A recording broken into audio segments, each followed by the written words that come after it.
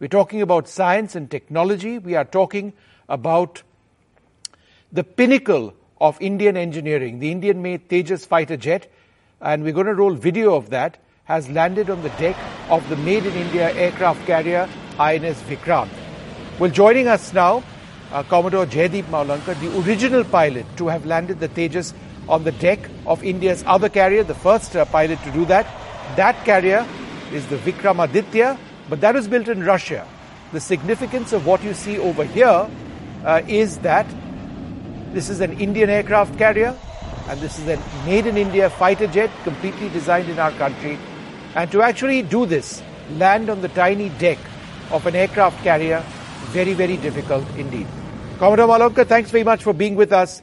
Just in simple terms, first off, sir, why is it difficult to land an aircraft on a postage stamp in the middle of the ocean? Good evening, Vishnu. I could go on and on about that. Today's a really good day, and we can talk about aircraft carrier aviation as long as you want. A lot is normally focused on the fact about how difficult it is to land on a small ship. It is difficult because everything is moving, the ship is moving in not just in one direction, but in all directions. Today was a particularly calm sea, winter Arabian Sea is the ideal. It's almost a lake. But this is going to be made for something which is monsoon seas of the Arabian Sea can also be pretty violent. So the ship moving in 6 degrees of freedom, a small aircraft, trying to make sure that she's not does not overstress any aspect of it. So it becomes like threading the needle, as in you have to land not just at a precise spot, but also in a precise attitude, at a precise speed, and in with precise attitudes, as in so that no one part of the aircraft gets overstressed. So you can imagine that it's a task of avoiding multiple cliff edges all around you. Some of them you can't see, as in speed you can't see. Some you can see very, very clearly in front of you. The back of the ship, I can assure you, looks like a cliff, and it behaves like a cliff if you go anywhere close to it. It's a cliff that goes up and down depending on the sea state, right? Exactly. So, Commodore, just again for the benefit of our viewers, when the Tejas touches down on the deck of a carrier, whether it's Vikramaditya or Vikrant, what is the speed at which she lands? So we try and keep the relative speed of the aircraft to the ship. Yes. That is what is kept as the controlling parameter. Typically, that is pegged in the region of about 130 knots. If you try and make it too slow, it means the aircraft. So 130 knots is how many kilometers per hour? Little less than double of that. So let's take it as 240 kilometers per hour. And from 240 kilometers per hour to 0 kilometers per hour, in how many meters and how many seconds once you land? In hopefully exactly 90 meters. Hopefully not 1 meter more than that or 1 meter less than that. The gear is designed to allow you to pull out exactly 90 meters and bring you to a halt at 90 meters. So it is an extremely violent thing. You know for sure that once you've been caught by once the hook has caught the wire, you're not going anywhere. You're going to stay on that ship as long as something. No, but Commodore, again, just for the benefit of our viewers, 240 kilometers to 0 kilometers per hour in 90 meters, which is covered in what, 2 seconds? It would be about 2.5 seconds. That's right.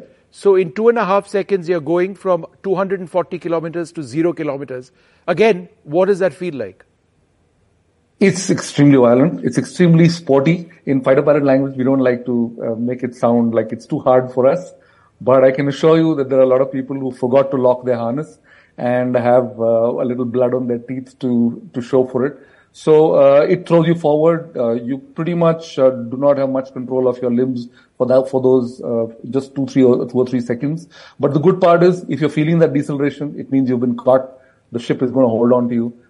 If you're not feeling that deceleration, then it's perfectly fine. You're fit to fly away cleanly from the ship. Commodore, you were part of the team that tested, engineered, had heartbreak, had success with that very same plane, right? You've flown that very same plane when it landed on Vikramaditya, and now this is happening. So what does this achievement, this day mean to you? You retired quite recently from the Navy, but what is this, an Indian plane landing on an Indian aircraft carrier, what does that mean to you? this is the visual which the average Indian citizen must absorb and must demand from the whole scientific community, that if this is what you can do, then give us more.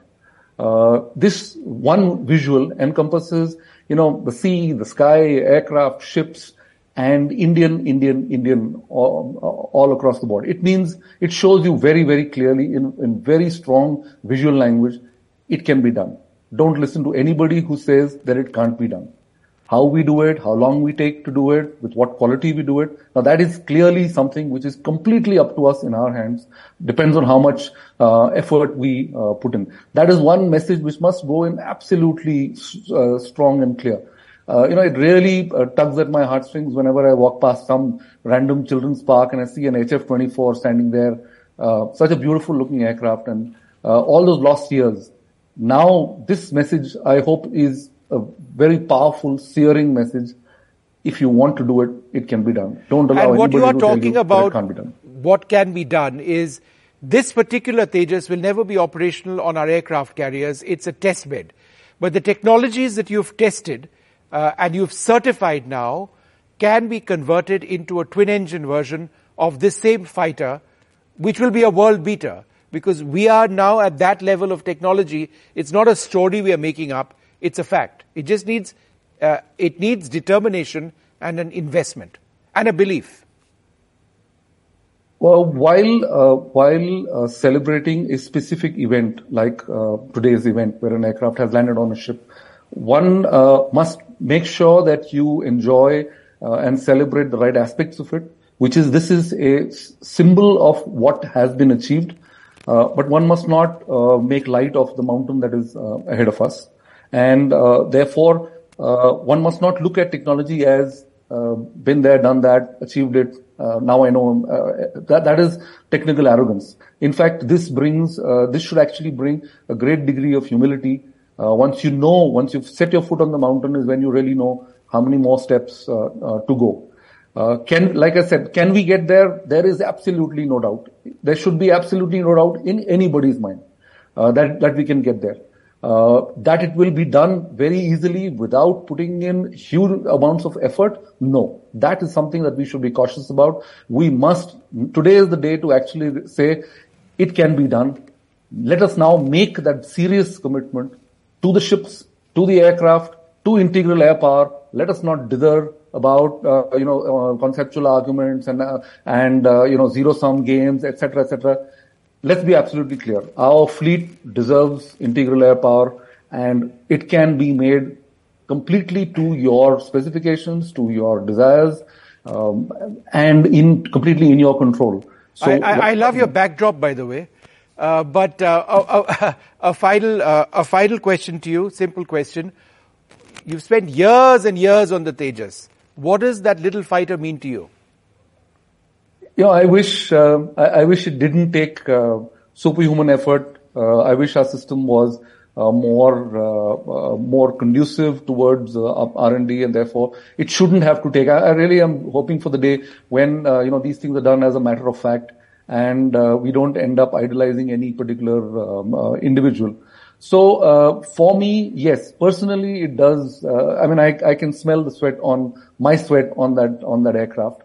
But I just wish that I could have been just another test pilot and been told what job to do, done that job, and walked away. But yes, this particular aircraft, of course, to be fair, this particular one, the single-seater, is Dahiya's favorite because it was the one Dahiya who landed today, yeah. This is the one which he took through from its initial build stages to first flight. Right. Whereas I would say my personal favorite is still the two-seater. Right. Because you do have an attachment to. They're not pieces of metal; they're pieces of carbon fiber, but still they have some life in them. All right. Well, wonderful speaking to you, and let's hope that we do take this forward from a scientific and engineering perspective, but certainly from a policy standpoint as well, because India deserves a lot more. Our threats are very real. Thanks so very much for being with us.